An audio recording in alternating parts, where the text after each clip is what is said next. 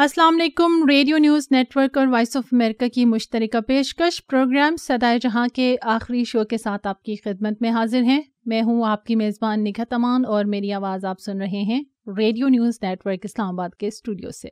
अस्सलाम वालेकुम। बेहजा जिलानी हाजिर खिदमत है वॉइस ऑफ अमेरिका वाशिंगटन की उर्दू सर्विस से आपके लिए एक और प्रोग्राम लिए, सदाए जहां, नया प्रोग्राम लेकिन आखिरी प्रोग्राम। तो बहजत जी क्या कहेंगी, आज सदाए जहां को 2 साल से तो ऊपर का अरसा हो चुका है जब से हमने इस प्रोग्राम को स्टार्ट किया, और आज जो एपिसोड है वो 118वीं एपिसोड हम लेकर आए हैं। तो एक इतना लंबा सिलसिला चला, हम साथ इस प्रोग्राम को लेकर चलें, तो क्या कहेंगी आप? बहुत अच्छा लग रहा है, इसलिए कि कोई भी चीज़ जब हम अपनी पूरी मोहब्बत से, दयानतदारी से, ईमानदारी से करते हैं और जब उसको खुदा हाफिज़ भी कहते हैं तो उसी शौक़ से और उसी मोहब्बत से कहते हैं कि जब भी कभी सिलसिला फिर से जुड़ेगा तो पता चलेगा कि उसी शौक़ से, उसी मोहब्बत से, इसमें कोई ख़राबी नहीं आई, इसमें कोई, जिसे कहना चाहिए, एक दूसरे के लिए मलाल नहीं आया, कोई खफ़ की कोई परेशानी नहीं हुई, और हमने कोशिश की कि अपने सुनने वालों के लिए कभी भी कोई पुरानी चीज़ ना दें। तो ये 2.25 साल का जो वक्त था निघत, जैसा कि आप जानती हैं, आपके लिए, मेरे लिए एक डेडिकेशन की तरह था, एक फ़र्ज़ की तरह था जिसको कभी कज़ा ही नहीं किया। पूरे के पूरे दिन हम चाहे यहाँ पर होते थे या नहीं होते थे, लेकिन अपने सुनने वालों से एक दिन के लिए हमने ये नहीं कहा कि आज हम आपके लिए ये प्रोग्राम नहीं बना रहे और आज कुछ और आप सुन लीजिए या पेश कर दीजिए। असल में जब हम किसी भी चीज़ के साथ हमारी डेडिकेशन या मोहब्बत की बात होती है तो उसमें फिर शुमार कोई नहीं होता। बड़ी खूबसूरत कल परसों में वो चीज़ें पढ़ी थी, और वो था कि मोहब्बतों में शुमार कैसा, यकीन कैसा, गुमान कैसा, उरूज कैसा, ज़वाल कैसा, सवाल कैसा, जवाब कैसा। मोहब्बतें तो मोहब्बतें हैं, मोहब्बतों में हिसाब कैसा। तो ये रेडियो के साथ जो हमारी मोहब्बतें हैं, रेडियो सुनने वालों के साथ जिन्होंने हमें कभी नहीं देखा, जिनको हमने कभी नहीं देखा, लेकिन एक अजीब अनदेखा उनके साथ ताल्लुक़ होता है, वास्ता होता है, जो हम साथ लेकर चलते हैं अपने, और वो हमारे दिल के बहुत करीब रहते हैं। वो हमारे लिए दुआएं करते हैं, हम उनके लिए बेहतरीन ख्वाहिशात का इजहार करते हैं। तो इस तरह ये सिलसिला चलता रहता है। मुझे तो इस सफ़र पर चलते हुए अशरे हो गए, और मैं बताऊँ आपको, निघत के इन सारे अशरों में मैं ये बताती हूँ कि रेडियो के इस सफ़र ने मेरे लिए ज़िंदगी का सफ़र बड़ा आसान कर दिया, क्योंकि हर रोज़ रात को सोते हुए एक ख्वाहिश होती थी कि अच्छा कल सुबह जाके अपने सुनने वालों से मुझे क्या कहना है। तो looking forward to the next day, ये एक बड़ी बात होती है कि एक आपकी रोज़ी भी बंदी तो खुदा ने एक ऐसी जगह पे बंदी जो जिसके साथ आपकी मोहब्बत रही, जो आपका एक दिल के करीब की चीज़ रहा, जिसमें कभी ये नहीं हुआ कि यार आज क्या जाना, नहीं जाना, जाने को जी नहीं चाहता, जो कि नौकरी में आम तौर पर हो सकता है, लेकिन ये कभी नौकरी लगा ही नहीं। ये एक ब्लेसिंग की बात है, और ये वो लोग जानते हैं जो रेडियो करते हैं, जो टीवी करते हैं, ये वो हर वो बंदा जो अपनी मुलाजमत से मोहब्बत करता है और उसको वो मुलाजमत जो है वो मुलाजमत नहीं लगती, बस लगता है कि उसको ये करना चाहिए, ये उसका काम है। तो इन्हीं जज्बों के साथ हमने ये प्रोग्राम शुरू किया था, और इन्हीं जज्बों के साथ आज इस प्रोग्राम में हम जब इसको ख़त्म करेंगे तो अपने सुनने वालों के लिए बेहतरीन दुआओं के साथ ख़त्म करेंगे। और नए मौसम आते हैं, नए लोग आते हैं, नई चीज़ें आती हैं, नए प्रोग्राम आते हैं, ज़िंदगी चलती है। बिल्कुल, ज़िंदगी चलती है, और जो सिलसिला आज हम यहाँ पर इसको ख़त्म करेंगे तो नए सिलसिले हम आपसे ज़रूर जोड़ेंगे, क्योंकि सिलसिले जो हैं वो चलते रहते हैं और जुड़ते रहते हैं। और दूसरी बात, जो रेडियो की आपने बात की बहजत, तो मैं बिल्कुल 100% एग्री करती हूँ आपसे। और मुझे ख़ुद रेडियो, आप यकीन कीजिए, मुझे जॉब नहीं लगती और मैं समझती नहीं हूँ कि मैं यहाँ पे नौकरी कर रही हूँ, बल्कि मुझे लगता है कि ये मेरा पैशन है। और मुझे अपना, जिस तरह कोई काम आप जब बहुत खुशी से या बहुत दिल से करते हो ना, तो मुझे वही फ़ील होता है, क्योंकि रेडियो पे काम करते हुए, और मुझे बहुत मज़ा आता है। और इसकी सबसे मज़े की बात यह है कि हमारे जो लिसनर्स होते हैं ना, वो एक फ़ैमिली की तरह हैं, और मैं उनको अपना फ़ैमिली मानती हूँ। जितना हम उनके साथ कनेक्ट रहते हैं, उनके साथ जुड़े रहते हैं, उनके लिए प्रोग्राम्स करते हैं, वो हमसे राब्ते में रहते हैं। तो ये दो तरफ़ा जो राब्ता होता है वो आपको फैमिली में ही मिलता है, और ये रेडियो जो है हमारी फैमिली है, और रेडियो लिसनर्स जो है हमारी फैमिली का हिस्सा हैं। तो सबसे पहले और सबसे ज़्यादा हम उनका शुक्रिया भी अदा करेंगे, क्योंकि इतने सालों में वो हमें सुनते रहे, अपना फीडबैक भी देते रहे। तो ये सिलसिला आगे भी इसी तरह चलता रहेगा। तो फिर वक्त हम आपको बताएंगे कि आखिरी हफ्ते जो सदाए जहां का है उसमें हम आपके लिए क्या लेकर आए हैं। तो रेडियो न्यूज़ नेटवर्क से हम जो रिपोर्ट्स आपके लिए हम लेकर आए हैं उनका मुख्तसर सा तारुफ यहाँ पर करवाती चलूँ। अमेरिका की जानिब से तालिबान के साथ अमन मुज़ाकरात की बहाली के ऐलान के बाद से दोबारा से मुज़ाकरात शुरू हो गए हैं। افغان امن مذاکرات کی بحالی کے حوالے سے پاکستان اور افغان تجزیہ کار کیا رائے رکھتے ہیں، اسی حوالے سے ایک تجزیاتی رپورٹ بھی آج کے پروگرام کا حصہ ہے۔ اسی طرح اس وقت دنیا کو دیگر مسائل کے ساتھ ساتھ سب سے جو اہم مسئلہ درپیش ہے وہ موسمیاتی تبدیلی کا ہے، جس سے پاکستان بھی متاثر ہو رہا ہے۔ پاکستان میں موسمیاتی تبدیلی سے جہاں پر آب و ہوا میں تبدیلی رونما ہوئی ہے، وہیں پر اس سے زراعت پر بھی منفی اثرات مرتب ہوئے ہیں۔ آج اسی مسئلے کے بارے میں ایک رپورٹ بھی ہم پیش کریں گے۔ اس کے ساتھ ساتھ سردیوں کا موسم ہو اور گرم گرم کباب ہو تو مزہ دوبالا ہو جاتا ہے، اور سوات میں بھی سردیوں کی آمد کے ساتھ ہی کباب فروشوں کی دکانوں پر خریداروں کا رش بھی بڑھ گیا ہے۔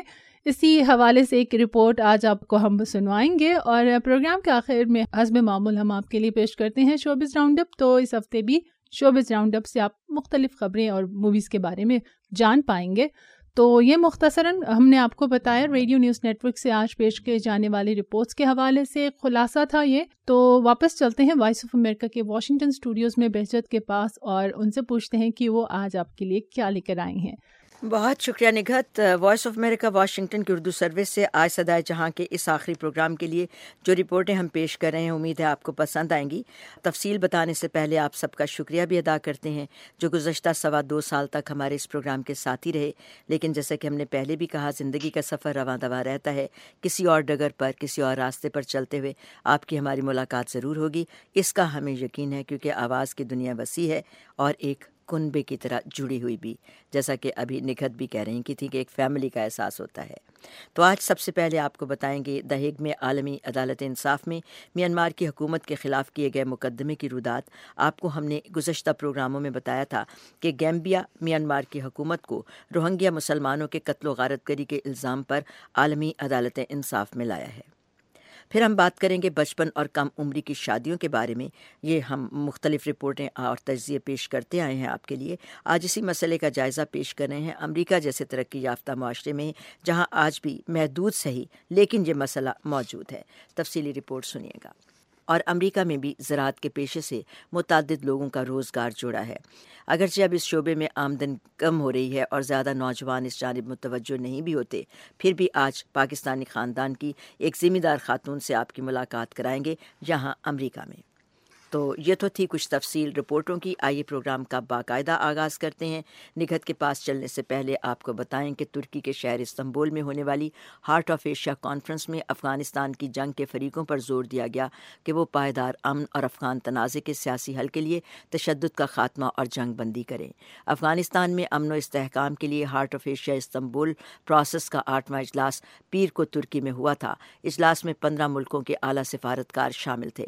کانفرنس کے اختتام پر جاری اعلامیے میں افغان جنگ کے فریقین پر بین الافغان مذاکرات کے لیے جنگ بندی پر زور دیا گیا تاکہ افغانستان کے سیاسی مستقبل کے لائے عمل اور مستقل جنگ بندی کے کسی سمجھوتے پر اتفاق ممکن ہو سکے۔ اعلامیے میں یہ بھی تسلیم کیا گیا کہ افغانستان میں پائیدار امن کا راستہ بات چیت کے ذریعے ہی ممکن ہے، اور یہ مذاکرات ایسے ہوں جس میں تمام افغان حلقے شریک ہوں۔ یہاں ہم یہ بھی بتاتے چلیں کہ ہارٹ آف ایشیا کانفرنس کا انعقاد ایک ایسے موقع پر ہوا جب امریکہ اور طالبان کے درمیان قطر کے دارالحکومت دوحہ میں مذاکرات شروع ہو گئے۔ تو جناب یہی موضوع ہے ہماری اس رپورٹ کا۔ ریڈیو نیوز نیٹ ورک کے اسٹوڈیوز میں چلتی ہیں جہاں نگہت امان تفصیل بتائیں گے امریکہ افغان امن مذاکرات کی بحالی کے سلسلے میں۔ جی نگہت۔ شکریہ بہجت۔ ہم بات کریں گے افغان امن مذاکرات کی بحالی کے حوالے سے۔ جو 3 ماہ تک مذاکرات جو تھے وہ معطل رہے تھے، لیکن امریکہ کے صدر ڈونلڈ ٹرمپ نے طالبان کے ساتھ مذاکرات کی بحالی کا اعلان کر دیا اور اب دوبارہ سے یہ سلسلہ شروع ہو چکا ہے۔ امریکی صدر ڈونلڈ ٹرمپ نے رواں برس ستمبر میں گزشتہ 1 سال سے جاری مذاکراتی معاہدے پر دستخط ہونے سے قبل منسوخ کر دیے تھے۔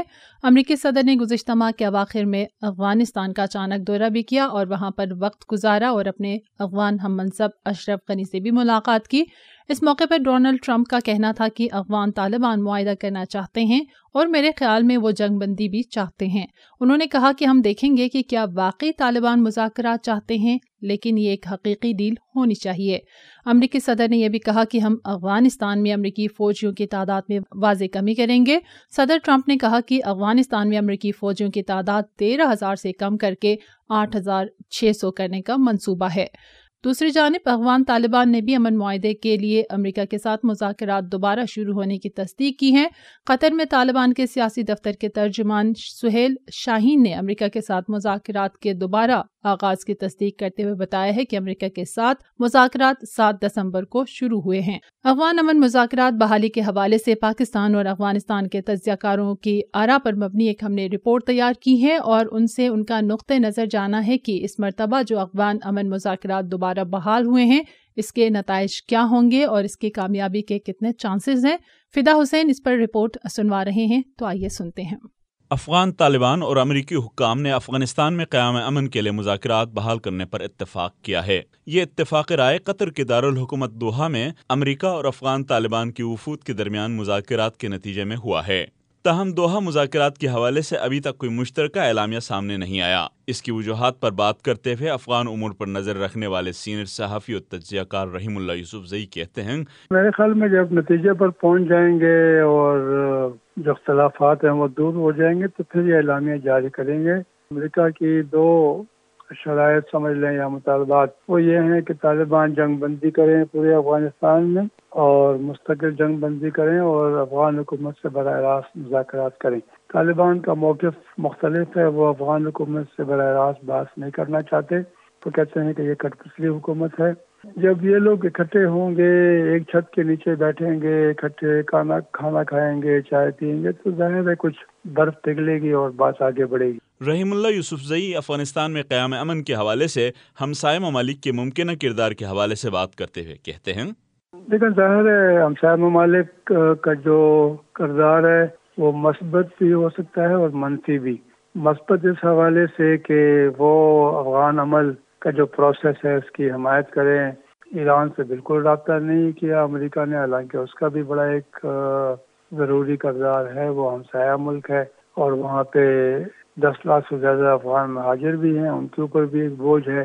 پاکستان کا کردار سب سے زیادہ اہم ہے، اور پھر چین اور روس اور ایران اور باقی ملکوں کو داعش کی جو موجودگی ہے افغانستان اس کے اوپر تشویش ہے، جو منشیات افغانستان سے آتی ہیں، سب کا ایک اسٹیک ہے، انٹرسٹ ہے، اور وہ چاہیں گے کہ ان سے بھی مشورہ کیا جائے۔ ان کے بغیر اگر آپ کوئی فیصلہ کریں گے تو شاید وہ پائیدار نہیں ہوگا۔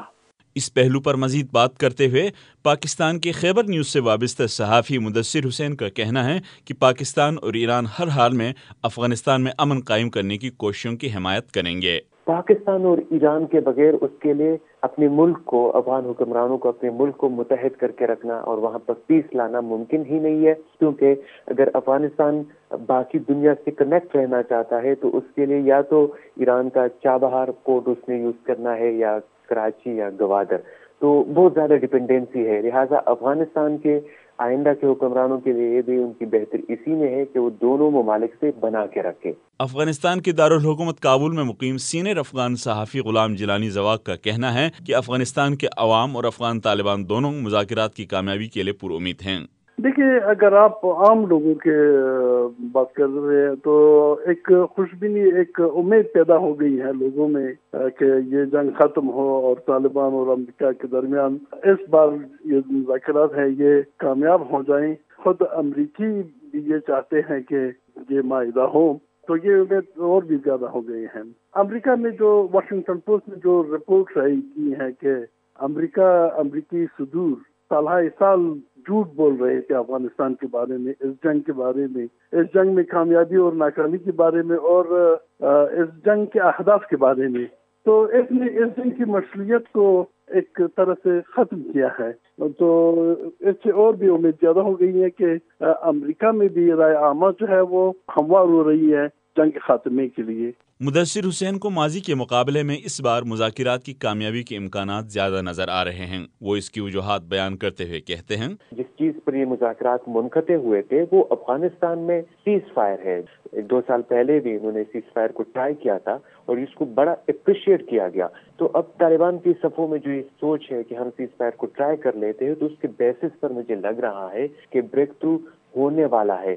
تاہم غلام جیلانی زواق کی رائے میں افغانستان میں امن قائم کرنے کے حوالے سے امریکہ کی پالیسیاں مبہم اور دوہرے معیار کے حامل ہیں۔ دیکھیے، جب ہم امریکیوں کے عدم صداقت دیکھتے ہیں، اس سارے معاملے میں دیکھتے ہیں کہ امریکی کہتے کچھ ہے اور کرتے کچھ ہیں، تو ظاہر ہے کنسرن زیادہ ہو جاتے ہیں۔ افغانوں کے درمیان جو مفاہمتی عمل ہے اس کو چول دیا ہے افغانوں کے درمیان، یعنی وہ طالبان اور مختلف افغان دھڑے وہ خود اپنے درمیان گفتگو کرے اور اس مفاہمتی عمل کو آگے بڑھائیں۔ میرے خیال میں یہ بدنیتی پر مبنی ہے امریکی کا یہ اقدام۔ چاہیے یہ تھا کہ اس سارے عمل کو ایک ساتھ مکمل کر دیا جاتا، یعنی طالبان کے ساتھ جنگ بندی اور امریکیوں کا انخلا اس بات سے منسلک ہوتا کہ ایک جامع توافق حاصل ہوتا۔ Fida Hussain, radio news network, Islamabad.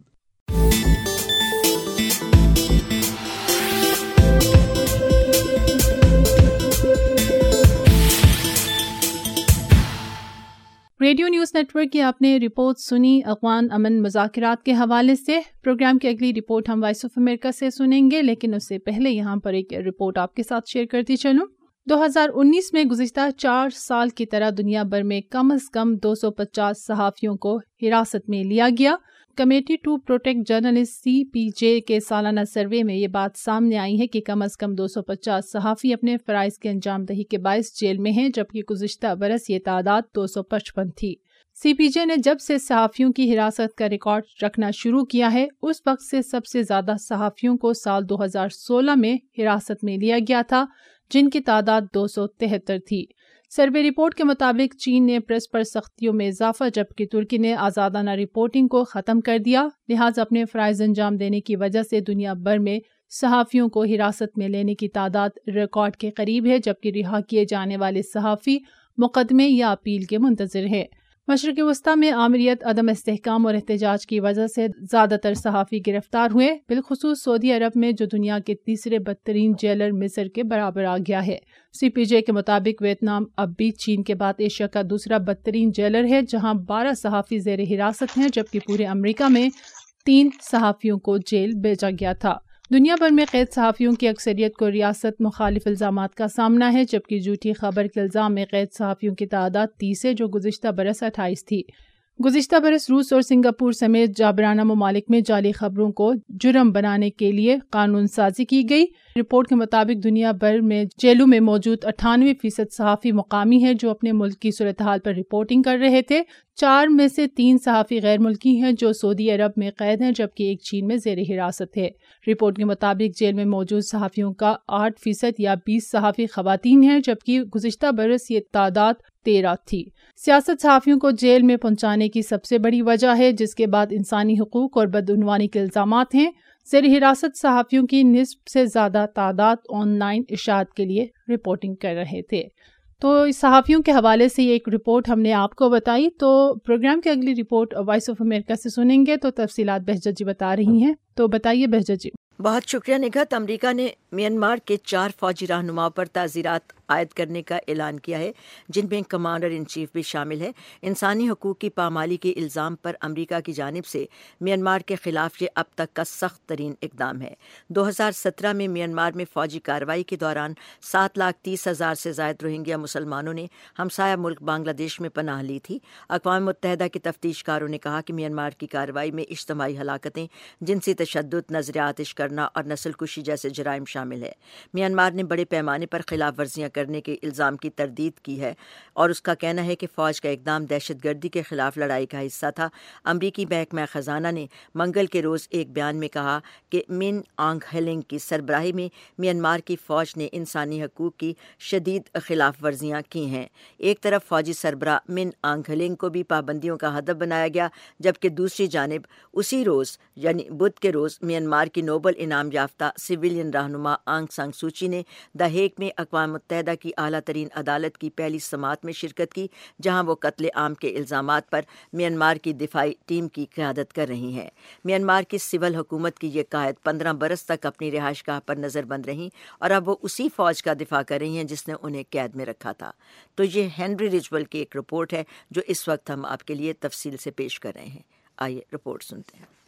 Aung سان سوچی کو تقریباً 28 برس پہلے امن کا نوبل انعام دیا گیا تھا. وہ دا ہیگ میں انصاف کی بین الاقوامی عدالت میں اپنی حکومت کا دفاع کرنے کے لیے پیش ہوئیں. Regrettably, the Gambia has placed before the court an incomplete and misleading factual Myanmar picture کی state of the counsellor Aung San situation سوچی in کہہ رہی ہیں کہ یہ بات افسوسناک ہے کہ گیمبیا نے میانمار کی راخائن ریاست کی صورتحال کی نامکمل اور گمراہ کن تصویر پیش کی.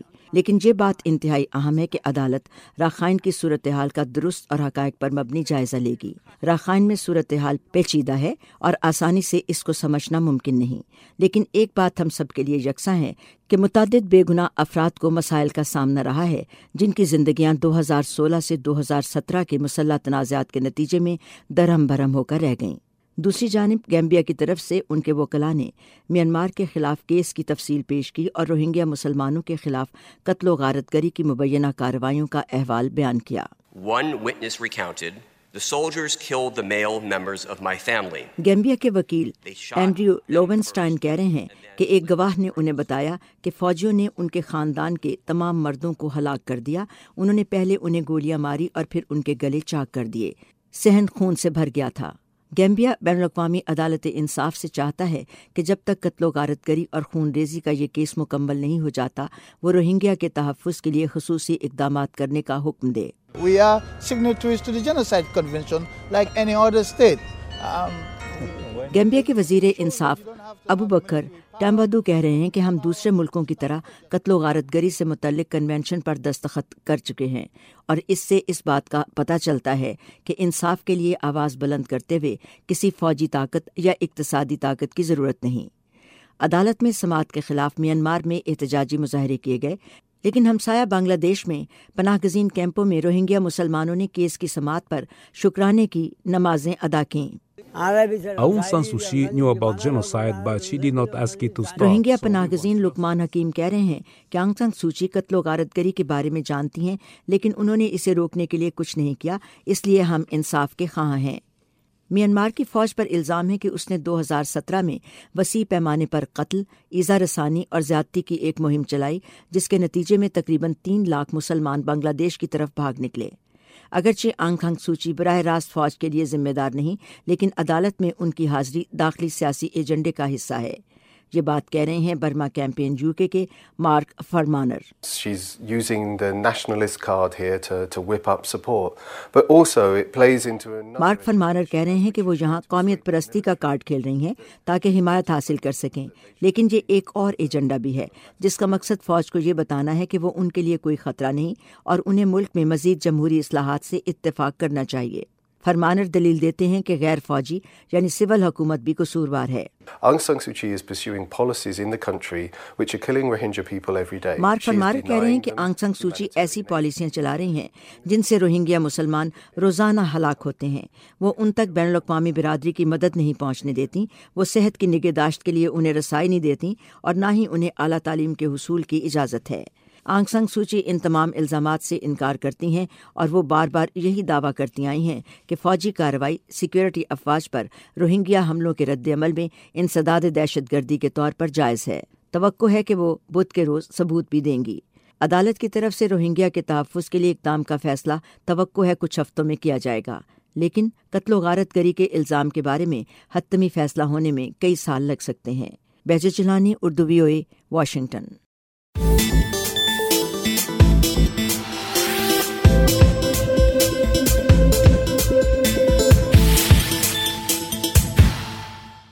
صدائے جہاں میں یہاں پر ہم ایک مختصر سا وقفہ لیں گے. وقفے کے بعد جب واپس آئیں گے تو دیگر امور پر نظر ڈالیں گے. ہمارے ساتھ رہیے. صدائے جہاں وائس آف امریکہ اور ریڈیو نیوز نیٹ ورک کی مشترکہ پیشکش. ہمیں امید ہے آپ ہمارا یہ پروگرام باقاعدگی سے سنتے ہیں. آپ کو صدائے جہاں کیسا لگتا ہے؟ رائے دیجیے. ای میل ایڈریس آپ کو بتاتے ہیں sejradio@voanews.com اور خط لکھنے کے لیے ہمارا پتہ ہے پروگرام صدائے جہاں، post box 1399، Islamabad. Welcome back. Voice of America Washington اور ریڈیو نیوز نیٹ ورک کی مشترکہ پیشکش صدائے جہاں کا آج آپ آخری پروگرام سن رہے ہیں. پروگرام کی اگلی رپورٹ پیش کرتے ہیں۔ جیسا کہ آپ جانتے ہیں کم عمری کی شادیوں کے بارے میں ہم آپ کے لیے بہت ساری رپورٹیں، تجزیے اور تبصرے لاتے رہے ہیں۔ پاکستان میں اس مسئلے کے بارے میں ہم ہمیشہ ہی بات کرتے آئے ہیں۔ آج آئیے دوسرے ملکوں سے بھی صورتحال کا جائزہ آپ کے لیے پیش کرتے ہیں۔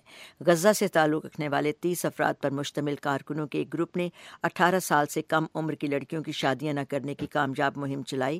ان بچیوں کا تعلق 50 مختلف خاندانوں سے تھا۔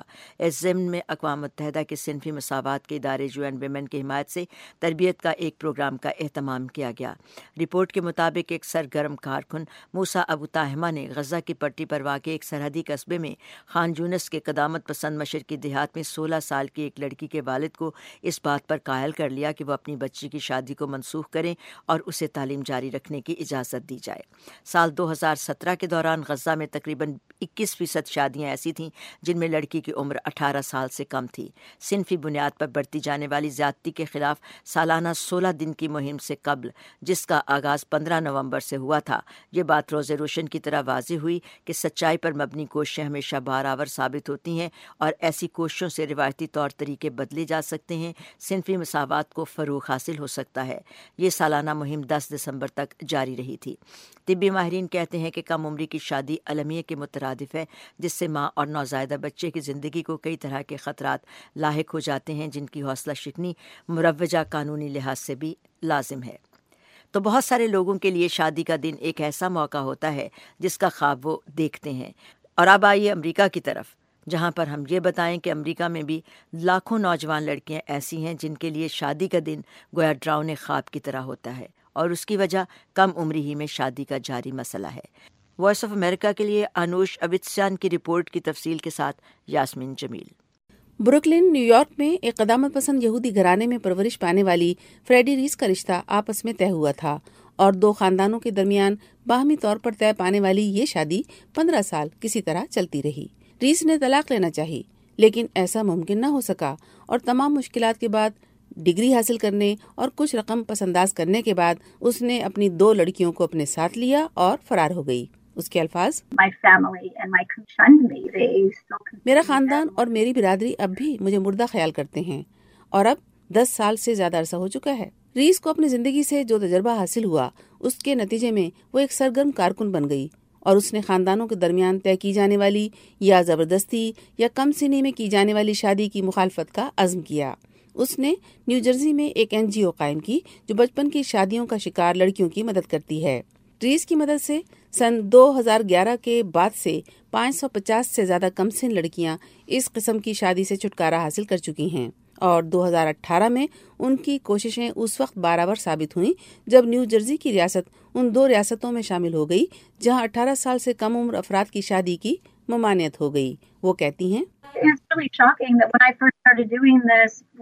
یہ واقعی حیرت کی بات تھی۔ جب میں نے یہ کام شروع کیا تو 18 سال سے کم عمر کی شادی امریکہ کی 50 ریاستوں میں قانونی طور پر جائز تھی۔ امریکہ کی بیشتر ریاستوں میں نوجوانوں کو 16 سال کی عمر میں شادی کی اجازت ہے، جبکہ 2 ریاستوں میں 14 سال کی عمر میں شادیاں کی جا سکتی ہیں، اور مزید 13 ریاستوں میں عمر کی کوئی قید نہیں۔ ملک میں آئیڈاہو کی ریاست میں سب سے زیادہ کم عمری کی شادیاں ہوتی ہیں۔ وہاں سن 2000 سے 2010 کے درمیان اس طرح کی 4 لاکھ شادیاں کی گئیں۔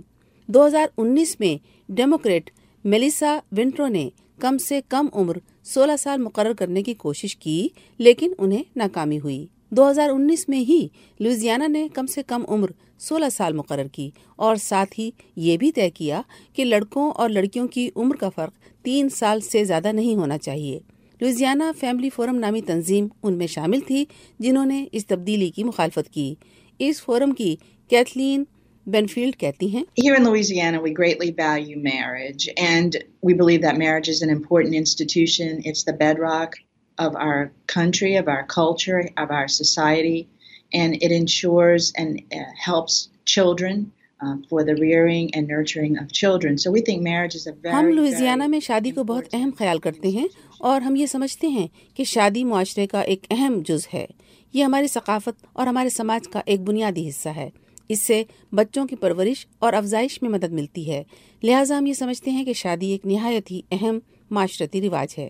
شادی کی کم سے کم عمر کی بحث نے اس لحاظ سے غلط رخ اختیار کر لیا ہے کہ اس سے یہ ظاہر ہوا کہ شادی کی توقیر کم کی جا رہی ہے۔ یہ الفاظ تھے کیتھلین پینفیلڈ کے۔ کم عمری کی شادیوں کی مخالفت کرنے والے قانون ساز اور سرگرم کارکنوں کا کہنا ہے کہ یہ معاملہ اس بحث سے کہیں زیادہ گہرا ہے کہ خاندانوں کی حیث سے کیا مراد ہے۔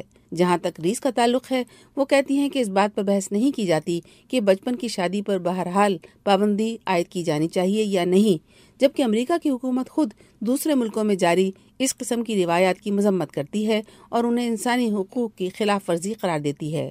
نیو جرسی میں قائم ان چینڈ ایٹ لاسٹ نامی تنظیم نے جو اعداد و شمار جمع کیے ہیں، ان کے مطابق سن 2000 سے 2010 کے درمیان جن 2.5 لاکھ سے زیادہ لڑکیوں کی شادیاں ہوئیں، ان میں اکثریت ایسی لڑکیوں کی تھی جو کم سن تھیں اور جن کی شادیاں زیادہ عمر کے لوگوں سے کر دی گئیں۔ Yasmeen Jamil, Voice of America, Washington.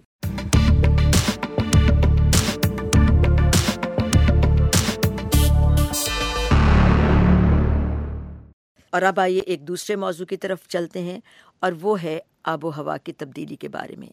ایک رپورٹ کے مطابق سن 1900 کے بعد رواں سال آرکٹک یعنی قطب شمالی اور اس سے ملحقہ علاقوں میں رواں سال دوسرا گرم ترین سال ثابت ہوا، جس کے بعد درجہ حرارت میں بڑھنے سے سطح سمندر میں اضافے کا خدشہ بڑھ گیا۔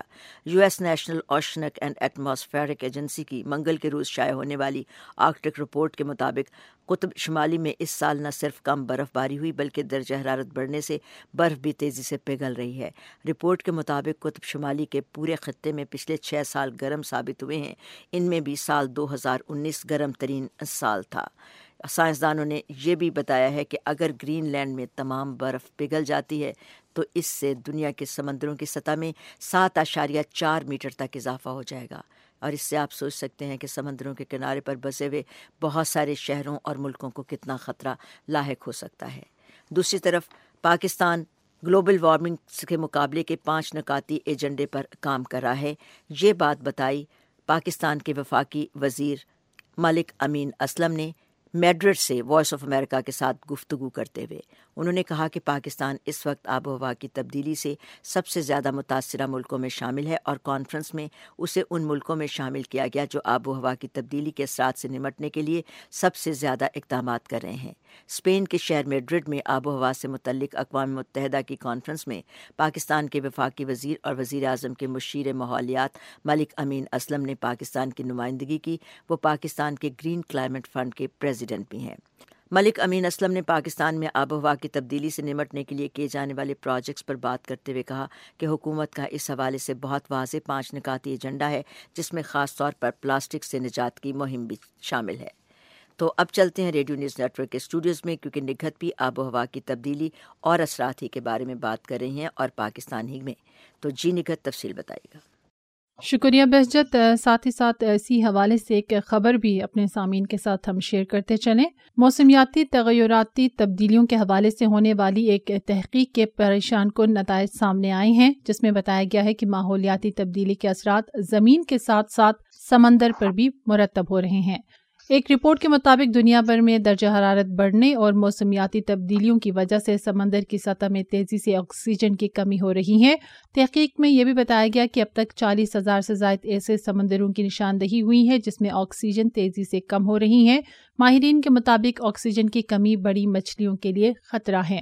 ماحولیاتی تبدیلی پر نظر رکھنے والے ماہرین کا کہنا ہے کہ صنعتوں سے نکل کر سمندر میں گرنے والا کیمیکل زدہ پانی میں فاسفورس اور نائٹروجن کی بڑی مقدار شامل ہے۔ یہ پانی سمندری ماحولیات کو تباہ کر رہا ہے۔ تحقیق میں یہ بات بھی سامنے آئی کہ فضا میں تیزی سے بڑھتی ہوئی کاربن ڈائی آکسائیڈ بھی سمندر کو نقصان پہنچا رہی ہے، جس کی وجہ سے سمندری پانی اپنے اندر زیادہ درجہ حرارت کو جذب کر رہا ہے۔ ماہرین نے انکشاف کیا کہ آکسیجن کی کمی سے ابھی حیات کو خطرہ ہے اور امکان ہے کہ 40% سمندری مخلوق اس سے مردار ہو جائے گی۔ محققین کا یہ بھی کہنا ہے کہ اگر یہی صورتحال رہی تو 2 سال بعد دنیا بھر کے سمندروں میں 3 سے 4% آکسیجن باقی بچے گی، جبکہ بڑی مچھلیوں کا سطح آب کے قریب آنا بھی اسی بات کی واضح علامت ہے۔ یہ کچھ تشویشناک صورتحال موسمیاتی تبدیلی کے جو اثرات سامنے آ رہے ہیں اس بارے میں ہم نے آپ کو بتایا۔ تو اس کے بعد ہم بات کرتے ہیں پاکستان میں موسمیاتی تبدیلی اور اس سے زراعت پر پڑنے والے اثرات کے حوالے سے۔ پاکستان میں موسمیاتی تبدیلیوں میں شدت آتی جا رہی ہے اور رواں سال کے صرف چند ماہ میں اچانک رونما ہونے والی موسمیاتی اثرات کی وجہ سے فصلوں کو اربوں کا نقصان پہنچا ہے۔ زرعی ماہرین کے مطابق اس سال کلائمیٹ چینج کے اثرات سے پاکستانی فصلیں بری طرح متاثر ہوئیں اور مکئی، کپاس اور چاول کی پیداوار خطرناک حد تک کم ہوئی ہے۔ اسی حوالے سے ہماری نمائندہ آمنہ مجید اور مریم عبید نے ایک رپورٹ تیار کی ہے، تو آئیے وہی رپورٹ آپ کو سنواتے ہیں۔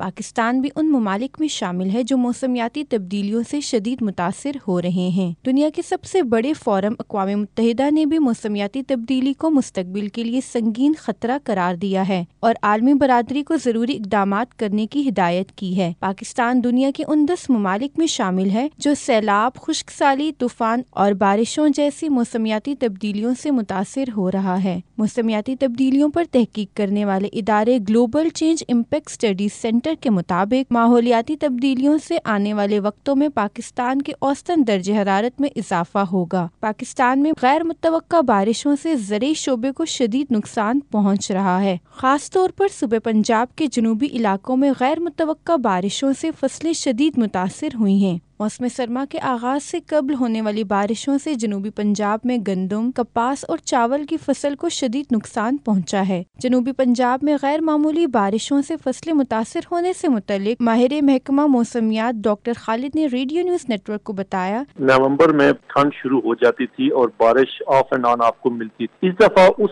آف اینڈ آن سے بارش زیادہ ہو گئی ہے۔ وہ ایریا جن میں ابھی گندم کی سوئنگ ہونی ہے ان میں یہ ڈسٹرب کرے گی، کیونکہ آپ کی زمین کو دوبارہ سوئنگ کو تیار کرنے کے لیے کچھ ٹائم چاہیے۔ وہ ایریا جن میں ابھی کپاس کی پراپر جو ہے وہ چنائی نہیں ہو سکی ان میں بھی یہ افیکٹ کرے گا، کیونکہ کپاس بالکل تیار ہے، اس میں ڈیلے ہو سکتا ہے یا کپاس کی جو ییلڈ ہے اس کو کم کر سکتی ہے۔ بے وقت بارشوں سے کسان کس حد تک متاثر ہو رہا ہے، اس حوالے سے جنوبی پنجاب کے سینئر صحافی اور زرعی امور کے ماہر طارق اسماعیل کا ریڈیو نیوز نیٹ ورک سے بات کرتے ہوئے کہنا تھا، بے موسمی بارشیں ہوئیں اور ان بارشوں کے دوران پھر جو حبس ہوا، پھر ٹیمپریچر فال ہوا، پھر ٹیمپریچر اچانک ڈاؤن ہوا۔ اس سے سب سے زیادہ جو متاثر ہوئی فصل اور کاشتکار وہ ہمارا کپاس کا کاشتکار نقصان ہو۔ پہلے جہاں سے 40 سے 50 من فی ایکڑ پھٹی کی پیداوار آتی تھی ایک ایکڑ سے، اس سال کاشتکار کو 7 سے 11 من، اور جو سب سے زیادہ جو پیداوار رہی ہے ایک عام کاشتکار کی ایوریج وہ 12.5-13 من ایکڑ تک رہی ہے، یعنی فی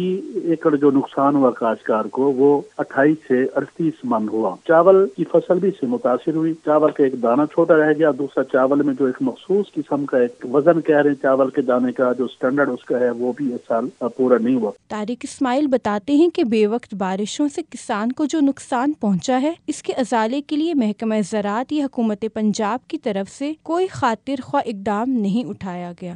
وزیر اعظم ایمرجنسی پروگرام شروع تو کیا، لیکن اس میں کاشتکار کے لیے کاٹن کی فصل تھی اس کو انہوں نے شامل ہی نہیں کیا۔ دوسرا ان کے جو آگہی سیمینار جو روٹین کی تربیتی ورکشاپس ہیں وہ ایز پر روٹین ہیں، جبکہ اب جو گراؤنڈ ریئلٹیز ہیں وہ بہت زیادہ تیز ہو چکی ہیں، اور ان کی وجوہات جاننے کے لیے جو شعبہ ہے پلانٹ پیتھولوجسٹ ان کی تعداد بہت کم ہے، اور یہ روٹین کی صرف بھیڑ چال جیسے ہوتی پہلے پانی لگا لیں پھر گھوب آ جائے پھر یوں کر لیں، وہ روٹین کی ہی ایکسرسائز پہ جا رہے ہیں۔ اور جبکہ اس دوران جو کاٹن سے جو نقصان ہوا اس کو دیکھنے کے بعد پلانٹ پیتھولوجسٹ کے ذریعے کاشتکاروں کو آگاہی مہم دیں۔ بدلتے موسمی حالات کو مد نظر رکھتے ہوئے قدرتی ماحول کو بہتر بنانے کے لیے اقدامات اٹھانے کے ساتھ ساتھ کسانوں کو آگاہی دینے کے علاوہ نقصان کے ازالے کے لیے بھی اقدامات اٹھانے کی ضرورت ہے۔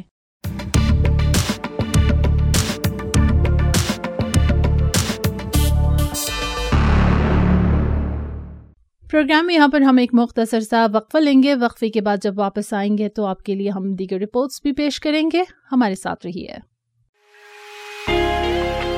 ریڈیو پروگرام صدائے جہاں ریڈیو نیوز نیٹ ورک اور وائس آف امریکہ کی مشترکہ پیشکش ہے۔ یہ پروگرام سنتے رہیے اور اس بارے میں اپنی آراء، تجاویز اور سوالات کے لیے ہم سے رابطہ کیجیے۔ facebook.com/SEJ Radio یا پھر facebook.com/Radio News Network۔ Welcome back. Voice of America Washington اور ریڈیو نیوز نیٹ ورک کی مشترکہ پیشکش صدائے جہاں کا آخری پروگرام آپ کے لیے ہم پیش کر رہے ہیں۔ پہلے ہم آپ کو بتاتے ہیں ایک بڑی دلچسپ خبر. آپ کو یاد ہے کہ ہم پروگراموں میں بات کیا کرتے تھے اور میں آپ کو بتایا کرتی تھی کہ مجھے بلیک ہولز جو ہیں وہ ہمیشہ بہت اٹریکٹ کرتے ہیں اور اسپیس کی ساری خبریں بہت مجھے پسند آتی ہیں. تو اسی طرح ایک بڑی دلچسپ خبر آئی ہے بلیک ہول کے بارے میں. ماہرین فلکیات نے کہکشاں میں ایک اور بڑے بلیک ہول کو دریافت کیا ہے جس کے بارے میں بتایا جا رہا ہے کہ یہ سورج کے حجم سے کوئی 70 گنا بڑا ہے. خلائی تحقیق سے متعلق نیچر نامی جریدے نے چینی ماہرین فلکیات کی ایک تحقیق شائع کی ہے جس میں اس بلیک ہول کو LB1 کا نام دیا گیا ہے. تحقیق میں کہا گیا ہے کہ اس سے پہلے ماہرین فلکیات کا یہ خیال تھا کہ سورج کے حجم سے 20 گنا بڑے بلیک ہول موجود نہیں ہیں. LB1 کھوج لگانے کے لیے چائنیز اکیڈمی آف سائنس کی جانب سے جدید ترین ٹیلیسکوپ لاموسٹ استعمال کی گئی. تحقیق میں بتایا گیا کہ ماہرین فلکیات کو یہ سراغ ملا کہ ستارے نظر نہ آنے والی کسی چیز کے گرد چکر لگا رہے ہیں. اس انکشاف کے بعد امریکہ اور اسپین میں نصب ٹیلیسکوپس کے ذریعے یہ پتہ چلا کہ سورج سے 8 گنا بڑا ستارہ 79 روز بعد بلیک ہول کے گرد چکر لگاتا ہے. ماہرین فلکیات اس نتیجے پر بھی پہنچے کہ یہ اتنا بڑا ستارہ ایک سیاہ مادے کے گرد چکر لگا رہا ہے جو زمین سے 15,000 نوری سال کی دوری پر موجود ہے. تو سائنسدانوں کا خیال ہے کہ ہماری کہکشاں 10 کروڑ سے زائد بلیک ہولز اپنے اندر سموئے ہوئے ہے. ایک حالیہ مشاہدے کے مطابق بلیک ہولز کے آپس میں ٹکرانے سے بڑے بلیک ہولز وجود میں آتے ہیں. البتہ سائنسدان کہتے ہیں کہ LB1 کے حجم کا بلیک ہول پہلی دفعہ کہکشاں میں دریافت ہوا. یونیورسٹی آف فلوریڈا کے پروفیسر ڈیوڈ رٹس کا کہنا ہے کہ حالیہ تحقیق کے بعد ہمیں اثر نو ان عوامل کا جائزہ لینا ہوگا کہ بلیک ہولز کس طرح سے وجود میں آتے ہیں. اور آئیے اب زمین پر اتریں اور امریکی ریاست کیلیفورنیا کے ایک زرعی علاقے میں چلیں. آپ وہاں کس سے ملیں گے یقین کیجیے آپ کو خوشی ہوگی. امریکہ میں زرعی فارم سے ہونے والی آمدن کم ہو رہی ہے. نوجوان اس شعبے میں آنا ہی نہیں چاہتے. چین کے ساتھ تجارتی جنگ نے بھی کسانوں کے لیے غیر یقینی صورتحال پیدا کر رکھی ہے. اس ماحول میں ایک پاکستانی خاندان کی تیسری نسل امریکہ میں کاشتکاری کر رہی ہے اور آج اس کے وسیع فارمز کی دیکھ بھال کی ذمہ داری اٹھا رہی ہیں ایک خاتون. ریاست کیلیفورنیا سے ارم خان کی کہانی لے کر آئی ہیں نخبت ملک. 6 سال پہلے ارم خان نہیں جانتی تھیں کہ 40 ایکڑ زمین کی کاشت سمیت خاندان کے تمام زرعی انتظامی امور اچانک ان کے ذمہ آ جائیں گے. لوگ مجھے سیریسلی نہیں لیتے تھے. انہیں لگتا تھا کہ اچھا یہ شاید ویسے ہی بات کر رہی ہے. مجھے ایک دو لوگوں نے کہا کہ ارم تمہیں نہیں پتا، یا ارم ایسے نہیں ہوتا، ایسے ہوتا ہے، تمہیں نہیں پتا.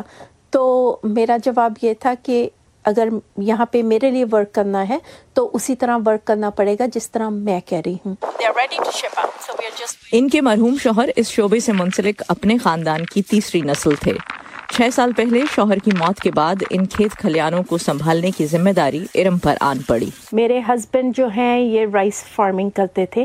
ان کی فیملی 1906 میں انڈیا سے مائیگریٹ کر کے ادھر آئی تھی. ان کے گرینڈ فادر اور ان کے چھوٹے بیٹے ایک.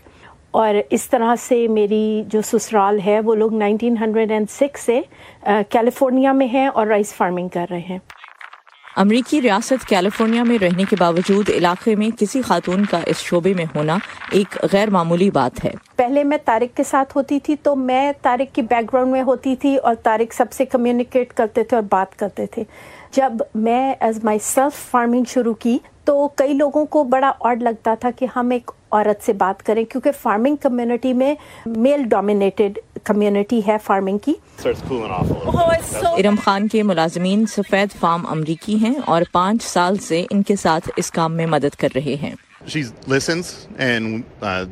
وہ بات سنتی ہیں اور آسانی سے بات کرتی ہیں. ہماری باتوں کو اہمیت دیتی ہیں جو زیادہ تر لوگ نہیں کرتے، اور یہ وجہ ہے کہ ہم نے ان سے اس انڈسٹری میں بہت کچھ سیکھا ہے.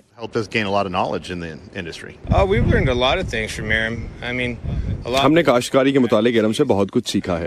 میں کاشتکاروں کی 4تھی نسل سے ہوں اور مجھے کافی کچھ پتا تھا پہلے سے، لیکن انہوں نے نیا نقطہ نظر سکھایا ہے. ارم خان نے اگرچہ زراعت کا خاندانی کام سنبھالا ہے مگر ان کے بچے اس شعبے میں نہیں آنا چاہتے. فارمنگ جو ہے وہ جیسے بچے بڑے ہو رہے ہیں اور ڈفرینٹ جابز میں جا رہے ہیں، ڈفرینٹ کریئرز میں جا رہے ہیں، تو ان کو لگتا ہے کہ ان کریئرز میں پیسہ زیادہ ہے. آبویسلی فارمنگ میں اتنا پیسہ نہیں ہے، मगर ये भी ईयर टू ईयर डिपेंड करता है. किसी साल कमोडिटी मार्केट है तो कभी बहुत पैसा बन जाता है और कभी इतना नहीं भी बनता, स्टेबिलिटी नहीं है. रियासत कैलिफोर्निया अमेरिका समेत पूरी दुनिया को खुराक मुहैया करने वाली रियासत है, जहां न सिर्फ अमेरिकी सफ़ेद फार्म इस शोबे से मुंसलिक हैं, बल्कि भारत और पाकिस्तान से यहां आकर बसने वाले बहुत से ख़ानदानों ने भी इस शोबे से वाबस्तगी इख्तियार की है. Nukhbat Malik, voice of America, Willow, California.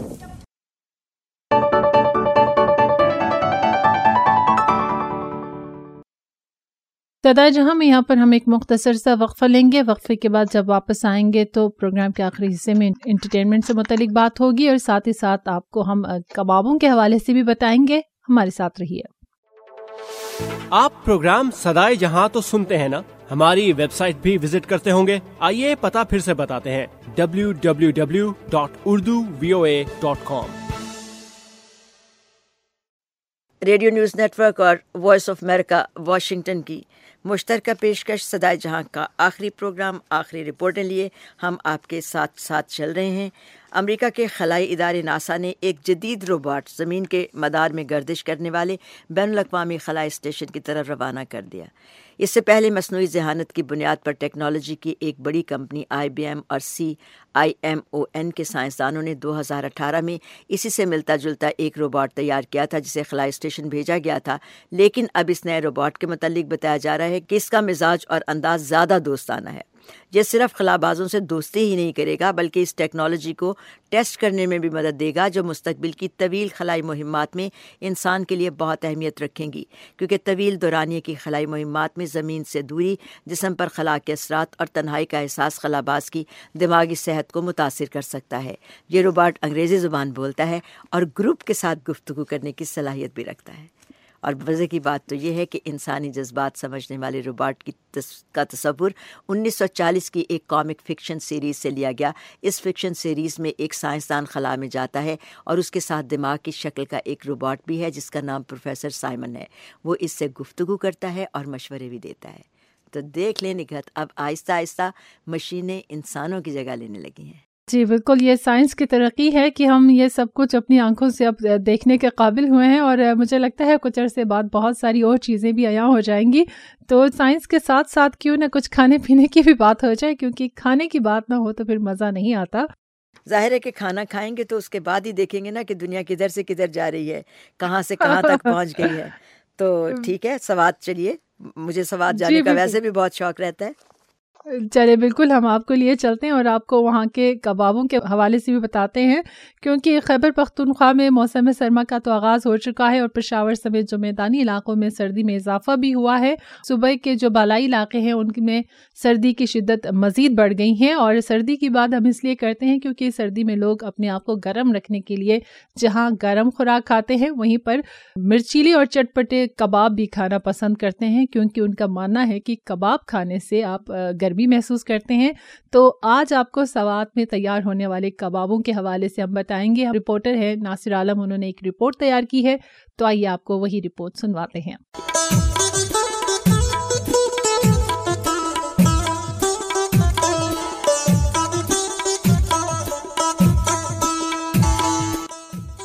Swat में बारिश और बर्फबारी से सर्दी की शिद्दत में इजाफा हुआ तो कबाब फरोशों की दुकानों पर लोगों की कतारें लग गई, जो गरम गरम कबाब खाकर सर्दी की शिद्दत को कम करने के साथ साथ इसके मुनफरिद जायके से भी महजूज होते हैं. यहाँ पर दोपहर से लेकर रात गए तक कबाब की दुकानों पर खासा रश नज़र आता है. कोई कबाब का पार्सल बनाकर घर ले जा रहा है तो कोई यहीं पर बैठकर खाने लगता है. एक तो इसका जायका भी बेहतरीन है और सर्दी की शिद्दत को कम करने के लिए खाया जाता है, इसलिए हम हफ्ते में 2-3 बार कबाब खाते हैं और घर भी ले जाते हैं. अब तो ये हमारी रिवायत सी बन गई है कि जिस दस्तरख्वान पर कबाब ना हो इसे अधूरा समझा जाता है, और खुसूसन मेहमान तो कबाब के बगैर कुछ खाते ही नहीं है. सर्दी हो बारिश हो तो ऐसे मौसम में कबाब का एक अलग ही मज़ा होता है. चटकारेदार कबाब खाने से जिस्म को भी हरारत मिलती है. कबाब फरोश कहते हैं कि इसमें वो मखसूस मसाला जात डालते हैं, इसलिए कबाब का मज़ा दीगर खानों से अलग और मुनफरिद होता है. جی اس میں ہم قیمہ، ٹماٹر، پیاز اور اس کی دیر تیار ہونے والے مخصوص مسالے استعمال کرتے ہیں، جس کی وجہ سے کباب کا ذائقہ دیگر کھانوں سے منفرد ہوتا ہے۔ موسم سرما میں کباب کی بڑھتی ہوئی مانگ کے پیش نظر یہاں کے ہر بازار میں کباب کی دکانیں نظر آتی ہیں، جہاں سے لوگ کباب خرید کر خود کھاتے اور گھر والوں کے لیے پارسل بنا کر لے جاتے ہیں۔ Nasir Alam, radio news network, Swat.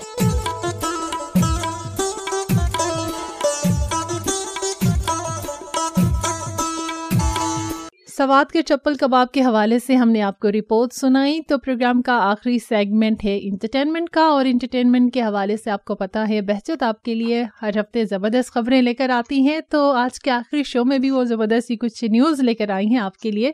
تو بہجت جی بتائیے کیا خبریں ہیں آج آپ کے پاس؟ جناب میرے پاس واقعی مزے کی خبریں ہیں۔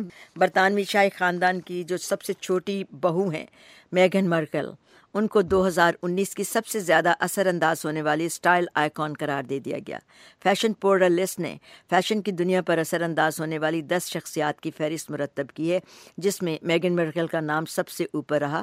یہ پورٹل اس بارے میں اعداد و شمار مرتب کرتا ہے کہ عام لوگ کون سے فیشن کے بارے میں جاننے میں دلچسپی رکھتے ہیں، کس کے لباس کو زیادہ توجہ ملتی ہے، لوگ کون سے ملبوسات خرید رہے ہیں، اور سوشل میڈیا پر کس کا لباس زیر بحث ہے۔ تو لسٹ کے مطابق میگن اس سال کی سب سے زیادہ خوش لباس شخصیت رہیں۔ ان کے ملبوسات ہمیشہ توجہ کا مرکز رہے اور ان جیسے لباس کی تلاش 216% بڑھی۔ انہوں نے جنوبی افریقہ کے دورے میں 5 مختلف شرٹس پہنی تھیں اور ایک ماہ میں ایسی شرٹس کی تلاش میں 45% اضافہ ہوا۔ پھر ایک لباس ایسا تھا جس کی تلاش 570% بڑھی اور وہ 24 گھنٹے میں پورا بک گیا۔ ایک برانڈ کی کھوج میں 102% اضافہ ہوا۔ میگن مارکل لیڈی ڈیانا کے چھوٹے بیٹے ہیری کی اہلیہ ہیں۔ اپنی شادی سے پہلے وہ ڈراموں اور فلموں میں کام کرتی تھیں اور تب بھی فیشن کی دنیا میں اپنی ایک پہچان رکھتی تھیں۔ اور دوسری خبر ہے میرے پاس، television show Sesame Street میں نصف صدی تک پتلی تماشا دکھانے والے فنکار کیرل سپنی 85 برس کی عمر میں اتوار کو انتقال کر گئے۔ فرانسیسی خبر رساں ادارے کے مطابق کیرل نے سیسمی اسٹریٹ کی 2 پتلیوں بگ برڈ اور آسکر کو اس قدر محنت اور فن اور مہارت سے تخلیق کیا تھا کہ ناظرین کو یہ کردار جیتے جاگتے اور معاشرے کا حصہ معلوم ہوتے تھے۔ انہوں نے تقریباً 50 برسوں تک ان کرداروں کو زندہ رکھا۔ ان کے تخلیق کردہ پتلی کردار بگ برڈ اور آسکر دنیا کے ان گنت بچوں میں مقبول رہے۔ 90 کی دہائی میں پاکستان ٹیلی ویژن سے بھی ہر جمعے کو یہ پروگرام نشر کیا جاتا تھا، جسے پاکستان میں بھی بہت ذوق و شوق سے دیکھا جا سکتا تھا۔ سپنی کو ان کی خدمات کے ایوز لائف ٹائم اچیومنٹ ایوارڈ بھی دیا گیا تھا، جبکہ وہ گریمی ایوارڈ بھی حاصل کر چکے تھے۔ اور آخری خبر ہے، کالے فریم والی اینک لگائے ایک 8 سالہ چینی بچہ ویڈیوز کی ایک ویب سائٹ پر لاگ ان کرا ہے۔ وہ ایک ٹیچر ہے، لیکن یاد رکھیں 8 سال کا، جو اپنے شاگردوں کو آن لائن کوڈنگ سکھاتا ہے۔ ویٹا نامی اس بچے نے چین کی ایک ویڈیو سٹریمنگ ویب سائٹ پر کوڈنگ سکھانے کے لیے چینل بنایا ہے۔ رواں سال اگست سے اب تک اس کے کئی ویڈیوز 10 لاکھ سے زائد مرتبہ دیکھے جا چکے ہیں، جبکہ اس کے فالوورز کی تعداد 60,000 سے تجاوز کر گئی ہے۔ چین میں ایسے بچوں کی تعداد مسلسل بڑھ رہی ہے جو پرائمری اسکول میں داخلے سے پہلے ہی کوڈنگ سیکھ رہے ہیں، اور ویٹا بھی انہی میں سے ایک ہے۔ لیکن ویٹا نے جو کچھ سیکھا وہ مقامی ویڈیو شیئرنگ ویب سائٹ کی مدد سے اب مزید بچوں کو بھی سکھا رہے ہیں۔ کوڈنگ سیکھنے اور لوگوں کو سکھانے میں ویٹا کے والد یو ژینگ بھی ان کی معاونت کرتے ہیں۔ وہ اپنے بیٹے کو 5 سال کی عمر سے کوڈنگ کی تربیت دے رہے ہیں۔ تو جناب ان دلچسپ خبروں کے ساتھ آئیے اب چلتے ہیں ریڈیو نیوز نیٹ ورک کے اسٹوڈیوز میں اور نگہت سے پوچھتے ہیں کہ شوبز راؤنڈ اپ میں وہ آج ہمیں کیا سنوا رہے ہیں۔ جی نگہت۔ تو اسی کے ساتھ اب آپ کے لیے ہم پیش کرتے ہیں شوبز راؤنڈ اپ۔ اس ہفتے کے شوبز راؤنڈ اپ میں کیا کچھ نیا ہے، سنیے ہماری نمائندہ سیرت فاطمہ سے۔ ہالی ووڈ کی science fiction film Wonder Woman 1984 کا پہلا ٹریلر جاری کر دیا گیا ہے۔ My life hasn't been what you probably think it has. We all have our struggles. Have you ever been in love? A long, long time ago. You? So many times, yeah. All the time. इस film की कहानी गैर मामूली ताकतों की मालिक लड़की के गिर्द घूम रही है, जो 2017 में रिलीज होने वाली हॉलीवुड फिल्म वंडर वुमन का सीक्वल है, जिसमें अदाकारा गाल गडोट इस फिल्म में पहली फिल्म की तरह जबरदस्त एक्शन करते दिखाई देंगी। फिल्म वंडर वुमन 1984 अगले साल 5 जून को सिनेमा घरों में नुमाइश के लिए पेश की जाएगी। Film Jumanji the next level release कर दी गई है। Where's the jungle? This is a whole new thing. Nobody told us we had to do a whole new thing. Okay, something went wrong. Come on. I'm coming.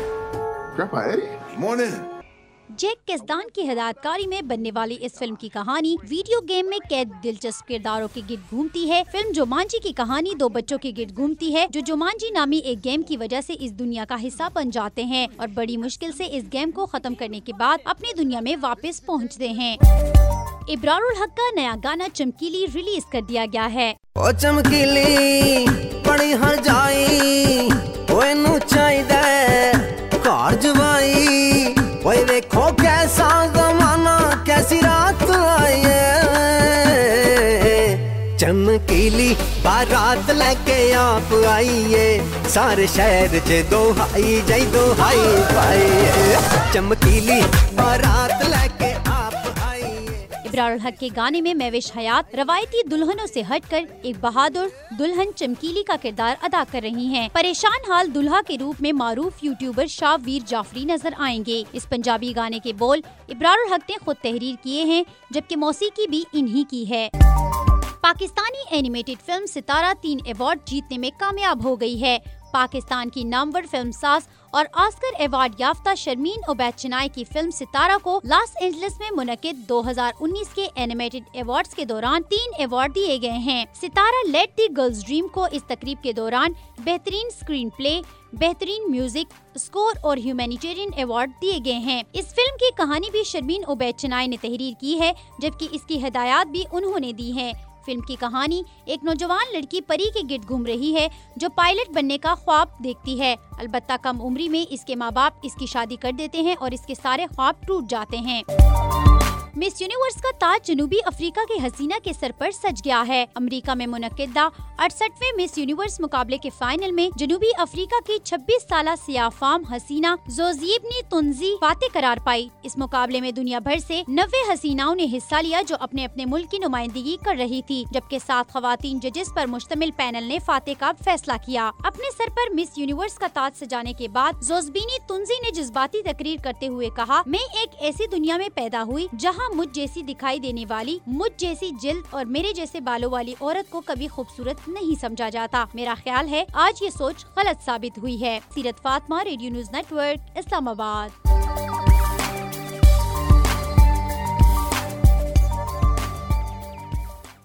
सदा जहां का programme अपने अख्ताम को पहुंचा। शोबिस राउंडअप के साथ ही जैसा कि हमने आपको प्रोग्राम के शुरू में बताया था कि हमारा आखिरी प्रोग्राम था सदा जहां का, और उम्मीद है आपसे किसी और सिलसिले में ज़रूर मुलाकात होगी। लेकिन जाते जाते इतना ज़रूर कहना चाहूँगी, जितने लोगों ने हमारे इस प्रोग्राम को सुना और जो हमारे इस प्रोग्राम के साथ राब्ते में रहे और हमें ख़त भी लिखते रहे और साथ साथ अपना फीडबैक देते रहे हमारे सोशल मीडिया प्लेटफॉर्म्स के ज़रिए भी और ईमेल्स के ज़रिए भी और साथ ही साथ टेलीफोन के ज़रिए भी, तो उन सब का मैं बहुत शुक्रिया अदा करना चाहूँगी। जाने से पहले यहाँ पर मैं ज़रूर इतना कहना चाहूँगी, अभी भी आप अपना फीडबैक हमें दे सकते हैं। आपने इस प्रोग्राम को अब तक कैसा पाया, और अगर आपके पास कोई तजावीज़ हैं, आप समझते हैं कि अगर हम कोई नया प्रोग्राम शुरू करें तो वो किस तरह का होना चाहिए और इसमें आप क्या सुनना पसंद करेंगे, तो ज़रूर हमें बताइएगा।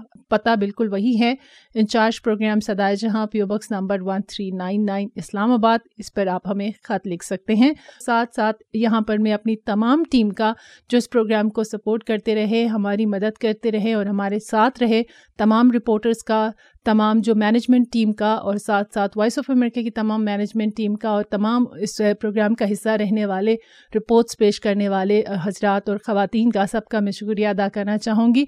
Thank you so much. आपकी कोशिशों से ही हम इसको इतना अरसा लेकर चल पाए. तो निगत, मैं भी थोड़े से जुमले ज़रूर कह लूँ अपने उन तमाम साथियों के साथ जिन्होंने इस प्रोग्राम को आप तक पहुँचाने में हमारी मदद की. उन तमाम इंजीनियर्स का शुक्रिया अदा करती हूँ जो इस 2.25 साल के सफ़र में हमारे साथ रहे. इसके अलावा हमारी जो इंतज़ामिया है, मैनेजमेंट है वॉइस ऑफ अमेरिका वाशिंगटन की उर्दू सर्विस की, उनका भी पूरा ताउन इस सिलसिले में साथ रहा. जैसे कि रेडियो न्यूज़ नेटवर्क की मैनेजमेंट भी हमारे साथ ताउन करती रही और हमें इस प्रोग्राम के लिए जो भी वसाइल और जो भी सहूलतें दरकार थीं वो हमें मिलती रहीं. तो 2 लाइनों के साथ दायम आबाद रहेगी दुनिया, हम ना होंगे कोई हमसा होगा. और हाँ, इस प्रोग्राम को ख़त्म करते हुए ये भी कहना बहुत ज़रूरी है, बताना बहुत ज़रूरी है कि अगर इसमें निगहत का इंतहाई ऑर्गेनाइज्ड होना, इंतहाई मेहनत के साथ काम करना शामिल ना होता तो शायद कहीं कोई ना कोई दिक्कत आती. लेकिन निगहत के साथ इस सफ़र ने इसे बहुत आसान बना दिया था. निगहत, आपका भी बहुत बहुत शुक्रिया, बहुत बहुत शुक्रिया. And I simply love you. All the best always. मैं भी यहाँ पर ये ज़रूर बात करना चाहूँगी क्योंकि ताली दोनों हाथों से बजती है. अगर मैं अकेली इस चीज़ को करती तो शायद हम उस तरह प्रोग्राम लेकर ना आ पाते. जिस तरह आपने कमिटमेंट के साथ इस प्रोग्राम में मेरा साथ दिया और बग़ैर छुट्टियाँ किए अपनी सारी छुट्टियाँ हमने कुर्बान की इस प्रोग्राम के लिए, और आप भी उसका हिस्सा थी. तो बहुत शुक्रिया आपका बहजत जी. आप इस प्रोग्राम को साथ लेकर चलने में आपने जितनी मेहनत की, जितना आपने खुलूस के साथ इसके लिए वक्त दिया, वो अल्फाज में बयान करना बहुत मुश्किल है और कम भी है. तो थैंक यू सो मच आपका भी. निगहत को इजाज़त दीजिए. खुदा हाफिज़.